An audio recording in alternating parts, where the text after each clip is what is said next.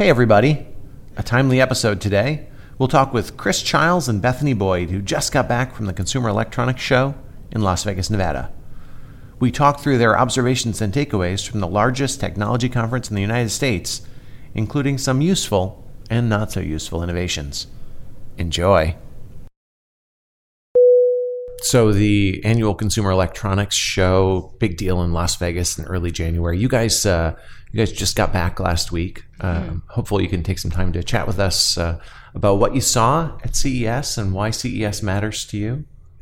Yeah. Chris, you want to? Yeah, CES this was my first time going to CES in Vegas, so it was a lot of fun. It was a very crazy environment with so many people in one city and in one at one event. So there was a lot going on, but it was fun to see all of the new technology that's coming out, all of the new where things are going in terms of the products and where the companies are going.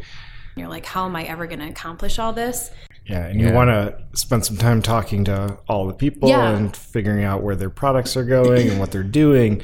But you can't do that 100,000 times. Right, So you got to pick and choose what's important and try to find out what's most meaningful to you or for the reason that you're going. There's a lot. Yeah. Well, full disclosure, I did spend a day at CES this year myself, so I'll try and sprinkle in a little bit of my I saw you in the perspective. massage chairs. I needed that massage chair. Can I tell you honestly? 14 miles. 14 miles I walked in my one day at the Consumer Electronics Show. So good for me. Yes. And my feet needed that massage, Chris. Oh, yeah. Don't fault me that. Trying to convince OST we should get some of those massage chairs. I think that'd be a good idea. For our listeners, though, what's the point of CES? What's the purpose? What sorts of things broadly do you think CES speaks to? I feel like the purpose is for awareness a little bit for big companies or even small startups. If they have a new concept or a new idea, this is like the world stage to show it off. But it's also Chris and I were talking a little bit this morning about a lot of the robotics technology, LG's booth. A lot of the products that they were showing were 2 years old.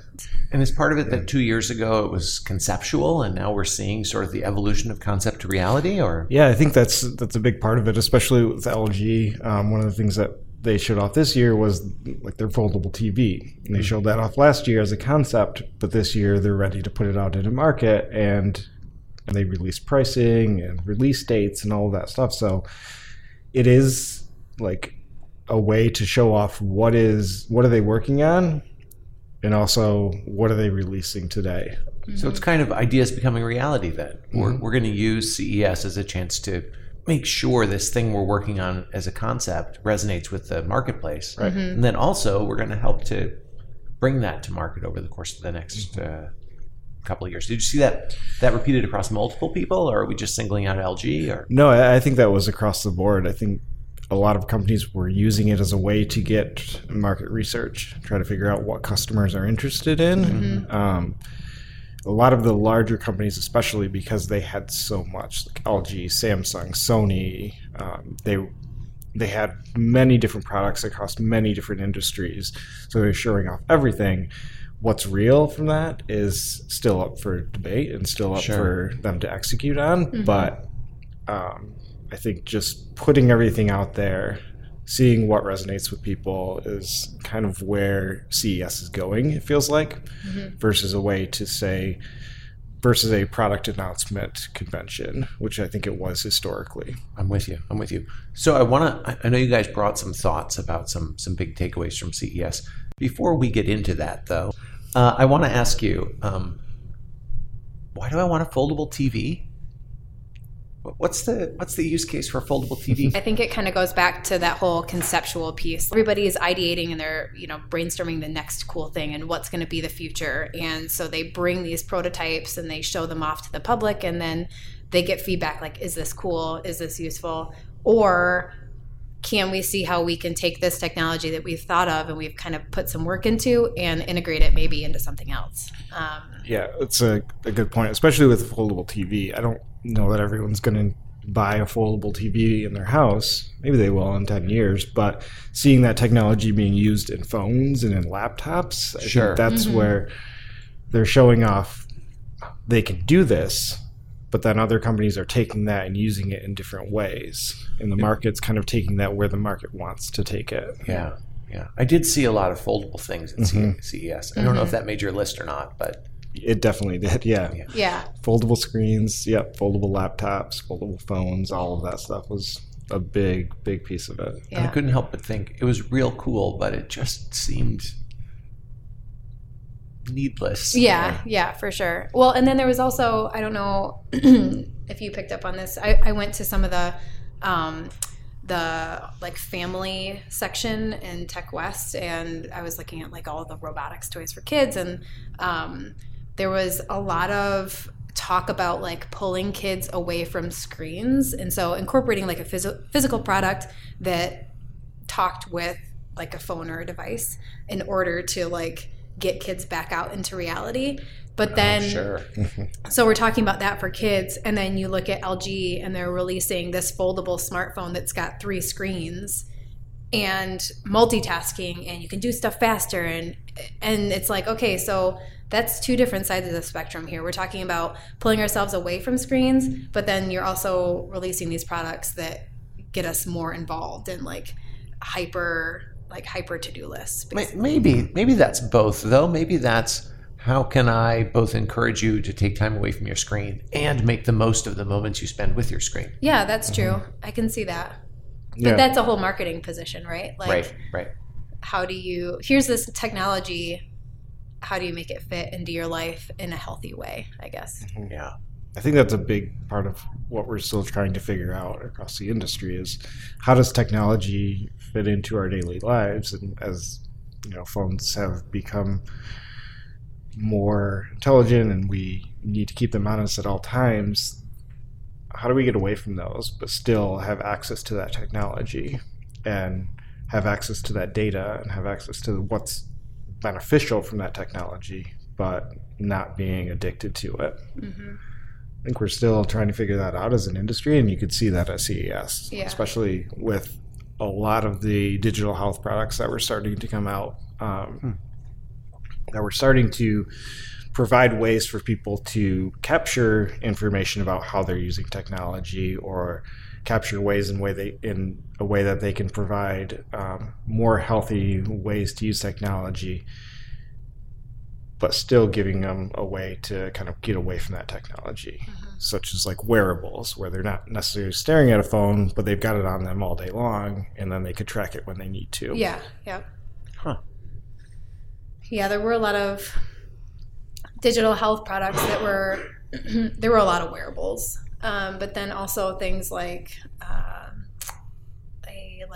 urinary monitor for like older adults. It was like you put this thing on you and it like tracks when you have to go to the bathroom or whatever, so like preventing accidents. And so all these things that are designed to like make our lives easier, it feels like a lot of stuff, like a lot of clutter, like you need this for this and this for this and this for this, but then then I end up having like 17 wearable devices on to monitor when I need to pee and whether or not I'm hungry, and when I need to sleep and whether or not I've gotten enough exercise and when I need to stand, and synchronizing with my desk, and suddenly I'm a walking android. Yeah, exactly. But then at the same time, you see companies who are investing in fabric with sensors built into them, so you don't even know that you're wearing the technology, but it's there and it's always tracking you, and it's from the moment you wake up to the moment you go to bed, and even while you're sleeping, it's always there and always tracking you. And we get that data as consumers and we can use that, but companies are getting that data as well, which leads into a lot of implications that I think companies are still trying to figure out around security and privacy, and what does that mean, especially with healthcare information. Yeah. So let's talk a little bit about, let's just delve into one area in particular.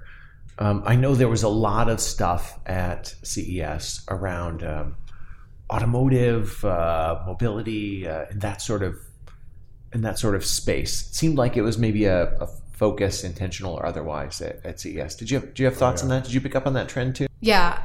Again, we're getting into a very conceptual space, and the way I felt was companies are like throwing stuff against the wall and seeing if it sticks. Okay, sure. There was so, like, we can talk about transportation in terms of smart cities. We can talk about automotive in terms of driverless cars and like fleets of driverless cars that are delivering products to your door, or the BMW one where you just sit in a passenger seat and, you know, go along for the ride, basically. But then also other like personal mobility devices like that Segway chair that you just sit in and it rolls you around. Oh, I saw about that in the movie WALL-E. Yes. Yeah, right. And then our society fails. So that's wonderful. I bet that's not Segway's goal for Right. society to fail, but I did find it interesting. I couldn't help but think they borrowed some design styling from WALL-E, and it made me wonder why. At the very least, they got some attention from it. But Yeah. I suppose that's true. Yeah, for sure. No, I rode in the BMW driverless car that you just sit in the back seat and you have like a little table next to you and a place to put your feet up. And I couldn't help but think, luxurious as it was, that it was pointless. I couldn't see why I would ever invest in a BMW that drove itself and had room for only one passenger. Exactly. It seemed short-sighted to me, but I think they were playing around in the space, right? Yeah. They were saying, look at what's possible. Yeah. Yep. And then you could even take that further, like Bethany said, into the smart city area. If Yeah, tell me about that. BMW is using that vehicle in a smart city and it's picking you up from your home and dropping you off at work, and then going and picking Bethany up at home and dropping her off at work, and then picking me up at home and dropping me off at work. That car is used for 3 different people in that scenario. Yeah, that's fascinating. But so rather than you owning your own car, me owning my own car, Bethany owning her own car, we all have a single car that we share. But I think people are starting to realize, or companies are starting to realize, that people still want that ownership. They still want to feel like they have some way of connecting with their car in a way. So they're thinking about how can I help the user personalize this to their needs, so that you're not feeling like you're sitting in a taxi cab every morning when you get into a car. Right. That's a fascinating thing, really, because there's so much to unpack there. It would be easy to say, as a theorist or a consultant, that the idea of transportation as a service, it's where we're headed. But it's that personalization, that sense of ownership is so bred into how we think of what it is to be successful. Yeah. That it's The hard to see how American those way. two, right. A house with a 2-stall garage, right? What do I need a 2-stall garage for if transportation is a service that I use? Yeah. And how do we solve for that? Yeah. I think that's where companies are starting to explore and trying to figure out, like, is it the lighting that people can personalize? Is there an app on their phone where they can control, they hop into a car and the temperature's just right, or they feel like it's at their home even though it's not actually their car. Yeah. Yeah. So when they get into it, they have an experience Right. that feels tailored to them, even though it's a car that also picked up Chris before it picked up me. Right. Yep. So talk to me a little bit about the Segway chair. I'm fascinated by this only because I think you're right. Maybe it was a marketing thing. We'll get some attention. We'll demonstrate that Segway is more than just that company that made those cool scooters a few years ago. But I couldn't get my head around anything other than that it was a completely bold marketing ploy and nothing more. Yeah. Is this a real thing? Is this a part of the future of smart cities, that people are going to have little robo chairs that drag them around? I feel like it's more for, it's less for able-bodied people and more for the disabled. I got you. Where there was another company, I forget the name of it, but they created this autonomous wheelchair for airports. And so when we were flying into Vegas, I saw this a lot, where there was an airport employee pushing around a person in a wheelchair, taking them wherever they needed to go. But this wheelchair created by this company uses like sensors that are around the airport to guide this autonomous wheelchair through. So a person gets off their airplane, the chair's waiting for them, and it takes them to baggage claim, it takes them to wherever they need to go. And so that saves the airport resources, but then it also is a pretty good experience for the person in the wheelchair, because they feel less dependent on somebody else. Like they can get to where they need to be. And so I feel like for the Segway chair, it's the same kind of concept where that's not for me, but for somebody who needs a wheelchair, they could ride around like the sidewalks or whatever in style and comfort, basically. Yeah, restoring autonomous mobility. Yes, for sure. Maybe people who feel like that's denied. Yeah, and I know there's been a lot of talk with like the scooter sharing, like if you go to Detroit, you can just pick up a scooter wherever you you Minneapolis too. Yeah, you just drop it off at the street. Yeah, right. Well, that's an issue too, but also for people with limited mobility, they're like, I can't use that. Like, that's great for you. You have 2 legs and you can push around on that, but that's useless for me. And so with something like the Segway chair or something like this autonomous wheelchair, providing those options for people is gonna open up the door for everybody to be able to use those services. Sure. So that's what a else? Really good point. The other thing that I would just add to that in terms of how Segway might be approaching that is a way to test out sort of their robotics, their AI systems within a personal mobility device. Mm-hmm. So aside from like the larger auto manufacturers testing their autonomous vehicles, how can they use that technology on a personal device? So how can that chair that they released take you from point A to point B without you having to steer it, move it forward, or do anything really? You're just sitting in it and you go. Yeah. So that's not where they're at yet, but it's a way for them to put that out there and test it. Does that in your mind connect to sort of the idea of a smart city? Yeah, for sure. I mean, there's a whole element of machine learning and AI there, that every new device that's coming online that's tracking location, which to a certain extent can be scary when we're talking about it like that, but every data point coming in is going to make smart cities a more real thing, where if you can get to from point A to point B without having to input it in your GPS, say like, I want to go here, and it could be a specific restaurant, it could be, something specific in a mall, and it knows exactly where to go. And so I think that's where we're talking about location tracking and all those things that are kind of scary. It's just a lot of data gathering to make things easier in the future. Yeah, one of the interesting things that I saw, I think it was from Bosch, they were exploring autonomous vehicles, was how do you use that autonomous vehicle in multiple ways? Like you mentioned, delivering packages.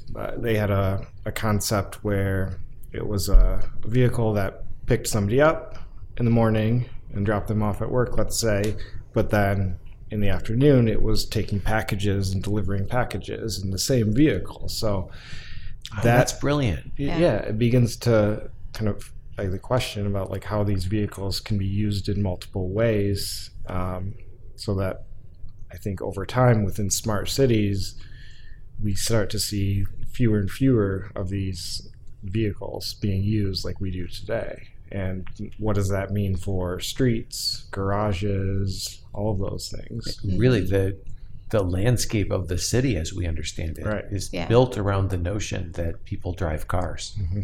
Yeah, yep, for sure. Huh. So let's carry that down a level. So how does this relate to my home? What do you see in the sort of home space? One of the biggest things, I think, with a clear implication between like smart cities and smart home is air quality. We saw a lot of air quality products for your home. I could see that also integrating into, a city that is capturing air quality data and sending that to. And I know that already exists. We're measuring air quality in bigger cities where there's an air quality event in your city and your home air quality system is tracking that, then it pumps up, the fan speed or whatever on your air purifiers and helps keep your home safe in response to an outside event. Yeah. So I think that connection is pretty clear. So it's sort of a smart home as a resident of a smart city. Right. Yes. And there was similar aspects in terms of like water quality. So one of the devices that I think it was an honoree at CES was a device used for a smart city, so that it would be put on a water pipe system under the street, and it could turn off the water if there was a leak, so it would turn off water to multiple houses. At the same time, there were companies like Moen and Kohler who came out with devices that you would put in your home. So if you had a leak, let's say in your washer on your sink, you it automatically flips a switch on that for your home. Yeah. So long term, maybe those things like air quality become connected, and so if there's a smaller leak, Is that just about leaking, or did you see some exploration of water quality? I can't help but think, and maybe it's just because I live in Michigan, that trying to look at water quality is something a smart connected device could do. Yeah, absolutely. I think that could be used in the same way, where it starts to automatically divert water based on how the pipes are deteriorating or how quality is within those pipes. Like if there is lead, they can change or reroute or shut down, or at least alert. Right, Yeah. right, Yep. right. In some cases, just knowing about it is valuable. Yeah. I think for smart homes, there was a lot of focus on integrating entirely. So Like full ecosystem. full ecosystem. So ADT, they wanted to be in every room of your house. It was like, we're going to protect everything. Going back to air quality, what device is in every room that can report on every room of your house? And from personal air purifiers to plugs in your wall that are transmitting data all the time. We want to become so integrated and know everything about our home, and then at the same time we want to strip back, and we want our experience to be seamless. And it's just an interesting juxtaposition of, here's everything, but only show me, make my experience smooth. I want all of these things. I want all of this complexity in my house, but I don't want to feel like it's complex. And I think that's the constant push and pull that we're feeling. Right. In the smart home space, I think that's definitely true. Can I tell you, I was struck by exactly what you just said, that I saw ADT and others who were showing their solution to a fully integrated home. Yep. And I couldn't help but think that, rationally speaking, that's never going to happen. I'm going to buy the individual pieces that I like and look for some integration that enables those all to work. And I didn't see that. I kept waiting. I kept expecting that I would turn a corner and they'd be like, no, like BASF used to say, no, we don't make anything. We just make all the things you have talk to each other. Yeah. That's the thing I wanted to see and didn't. Yeah. Well, that's interesting, because traditionally, home security companies like ADT or Brink or whatever, they would come in and they would install everything that you needed, right? So your front door, your back door, window sensor, that was part of the service that would come in and secure your home. And now when we shifted away from buying a complete service for home security into, you can do it yourself. All you need is this thing, and all you need is that thing. And so people felt a little bit more empowered to do it themselves. And I wonder how that plays out. One of the challenges that we're starting to see is that organizations want to own the home. They want to have their devices in every room, but do consumers actually want that is the question. And at this point, I think we're saying probably not. Consumers want choice. They want to be able to pick and choose what's important to them without having a single hub or single manufacturer across their home. Yeah, it'll be interesting to see how that plays out, right? Because I'm going to get a Ring doorbell because that's the doorbell I like, and then I'm going to look for some way to integrate that into my home, whatever my home system is. Exactly, and that's where you're starting to see companies like Amazon and Google. They have their interface, their voice interface, or their app that you're using, but then they're buying up these smaller companies like Ring and like Google buying Nest, where consumer can still have their choice of Ring or Eero or another company, but then interface with it through Alexa, through Google Home. But at the same time, in that case, Amazon is still at its core owning your home, but you feel like you have choice. Perception of choice. That's a fascinating way to look at it. Yeah, I couldn't help but think, am I just waiting for all of the smaller companies to get bought by the right big company, and then I'll get the integration I seek, which is counterintuitive, since what I started with as my premise is I don't want some big company to just come in and own it all. It's an interesting thing. Yeah, like you said, it adds more complexity to it, also in terms of privacy as well. Because now you have multiple companies who are managing your data. And what does that mean if a company like Ring has a breach and your data's out there? What does that mean? What does that mean? Yeah. What does that mean for our safety and security? Exactly. Yeah. The implications are much bigger in a smart home. Oh, yeah. I think we were starting to see that as a big theme at CES, is privacy and security as a whole, especially with how companies like Amazon, Apple, Google are starting to put that into their marketing as a way for consumers to feel comfortable using those products.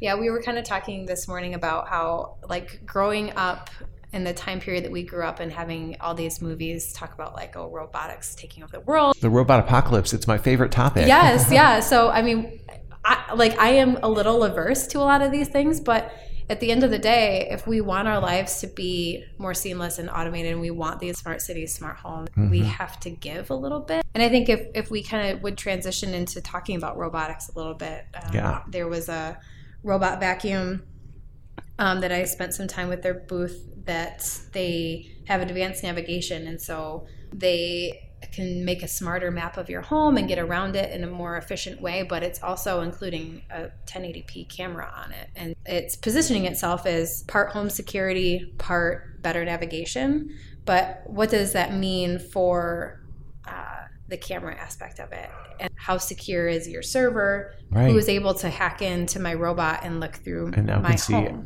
See every room of my house. Yes. So I want my robot vac to get back to the dock easier and quicker, and I want my home to be vacuumed in a more efficient and thorough way, but at what cost? Other things you saw in the robotics space? One of the big things in robotics that we did see was a lot of older manufacturing companies like John Deere, Brunswick, Mixed Boats. Those companies had a big showing in the robotics and AI space, because I think they're starting to realize how their companies can change based on using that technology. So, okay, can I be honest with you? Maybe. I saw that like 20 or 30 foot long John Deere arm that was AI controlled, and I couldn't help but think, this is how humanity dies. When they're just tiny little drones, scary, they're so scary. But when it's like a 30-foot long, giant metal thing that a robot's controlling, I think, it won't even realize it's killing me. Yeah, right. I know. It wouldn't even realize it's running me over and cutting my arm. But some really cool stuff. Yeah, yes, absolutely. Yeah, for sure. So let me ask you this, as we wrap up. What was the coolest thing you saw? Give me your answer. What's the coolest thing you saw? I'll say mine. The inductive cooktop was amazing. A TV, you could watch like recipe videos on it and then cook right to the left of it. Then they had the booth that we were at had hot spots on the countertop that you could like charge your phone on or heat your coffee. And it was just very integrated and useful. It was like one of the most useful things I saw. I mean, speaking as someone who spends a lot of time in my kitchen, I like to cook. It's one of my hobbies. The kitchen of the future was super exciting to me. I was like, this is exactly what I want in my next house. I'll never have those things, probably. But, but I'm with you. Right. I'm with you. Yeah, I think that was very similar for me. I mean, one of the cooler things that I saw that wasn't, it feels more realistic, like I can actually buy this thing, was the Keurig drink maker. Oh my gosh, that was so good. It wasn't anything mind-blowing or crazy out there in terms of technology, but just making your life easier. So you got one of those for your house then? Oh yeah, for sure. Yeah. Well, no, I actually wanted it for the office. I think that would be a really good investment. That's what I said about the massage chair too. Yeah. Yes. Okay, what about other side of the coin? What's the wackiest thing you saw? This thing you saw and you thought, wait, what? Wait, that's not real. Is that, what am I seeing? Did you have one of those? There were so many smart kitty litter boxes. The technology there isn't great enough to like sense when the cat's in or out. Yeah, that whole space makes me uncomfortable, and I'll tell you why. Because I'm an early adopter. It's just the way I am. So I bought a smart kitty litter box for my kids' cats like 5 years ago. Yeah. And the cats would get out of the litter box. When a cat used the litter box, the cat would get out of the litter box. And then like it would go, and this little motor would crank up and it would skim the kid. And like, seriously, 48 hours after I got the thing, my cats wouldn't use the litter box anymore because they were terrified of it. Yeah. And I was like, oh, okay, well, this is the case where the technology got ahead of the need, didn't it? For sure. Not to mention, they're ginormous. Oh, yeah. They're massive. What about you, Chris? Did you see anything that wacky? Anything that made you say? I think we spent some time in the startup floor, which is a lot of new companies putting their ideas out there, looking for investment and other things. And there was this small little robotic doll with a massive camera on its head. And we specifically searched it out because we saw some articles on it. And it was just the strangest thing. It was a $3,000 robotic doll that with a giant camera on its head. Camera on its head, and honestly, it was a little bit scary. But you could dress it, so you could put new clothes on it if you want to. I mean, that is the primary purpose of a doll, right? Right. Yes. Yeah. There were a couple executions of that along the same vein of like the robotic dog that could be a companion for older adults. So in those use cases, I find those technologies to be useful and necessary, but a robot as a companion, for me, goes a little bit too far in terms of human relationships. Yeah. But I hear what you're saying. Though I just have to comment that I'm an early adopter. So I got my kids a robot dog. My kids are now 19 and 21. When my youngest was 2, is when Sony came out with the Generation 1 Aibo robot dog. And I was like, yes, I'm going to raise my kids with a robot companion. It took literally 4 months before my daughter had broken Aibo's neck and pulled off one of the ears because it wasn't durable enough to survive being a family pet. So you're an early adopter, but it sounds like the things that you early adopt don't pan out super great. Somebody's got to discover what doesn't work. Yeah, hey man, we appreciate you. I will say I'm a bit of an early adopter as well, and I think one point from that I think you get is you start to see what's important from those devices. Oh, sure. So you can make a better choice in the future. So right, I know what to look for in a robot vac or in a robot kitty litter cleaner, for instance. It's got to be quiet. Yeah, and it has to have some delay from the time the cat's done with their business to the time it starts up, for not to freak the cats out. Right. That's right. So how do you think this? I'm glad you said that, Chris. How do you think this impacts what you're going to do tomorrow and next week and next month for OST and their clients? I think for me, it brings different perspectives in where the market is going that we can bring to our clients and make better decisions, whether that's if they're in an exploratory phase and they want to see or try out what's cool. Sure. We could help provide some of that insight. Or if they're in more of an execution phase where they're trying to get a product out there, we can help them make better decisions on what's most important because we're seeing what's working and what's not working. Absolutely. Yep. A lot of the clients that I've worked with, they've done an iteration or two. They found things that haven't worked or it has failed completely. And then they come to us and say, here's what we know, help us do better. And we're really good in that space. That's where I like to sit. Like, okay, learn from what you did and let's make it better. And I think we can do that for a lot of companies. Mm-hmm. Great. Okay, one last question. Yes. I'm fascinated by games. Also, this used to be a game factory, this building we're sitting in. What are you playing? What's the game you're playing right now? It's not new, but we just bought Catan. Oh. Yes. All right. Great game. Settlers of Catan, sure. Yes. And there was, so Ticket to Ride. Have you ever played Ticket to Ride? Sure. Okay, so that was in the Alexa booth because it's now like an Alexa voice assistant enabled. Yes, you can't hear me rolling my eyes, but I'm familiar. I know. So there were those. And I was like, okay, my family loves to play Ticket to Ride. Would this be like the next level of playing Ticket to Ride? But we'll see. Excellent. What are you playing, Chris? So I have 2 young kids, so we're all about the original classic game. So we're starting to get my son into Candyland. Last night we played bingo. So okay. That's all so of cute. these little fun games. Going old school. Yeah. Hoping to bring in Mousetrap soon. Nice. Just get some of those games from my childhood. That's I'm very not even analog. making this up, but there is a fully immersive VR Candyland. Have you seen this? I have not. Yeah. It's like Candyland, but you play it with VR goggles on and you're actually in Candyland. That's so crazy. Yeah. Well, thank you both for spending some time with me talking about CES. This is great fun for me and really informative. I'm sure it helped our listeners too. Yeah, thanks thank for having you. us. OST, changing how the world connects together. For more information, go to ostusa.com/podcast.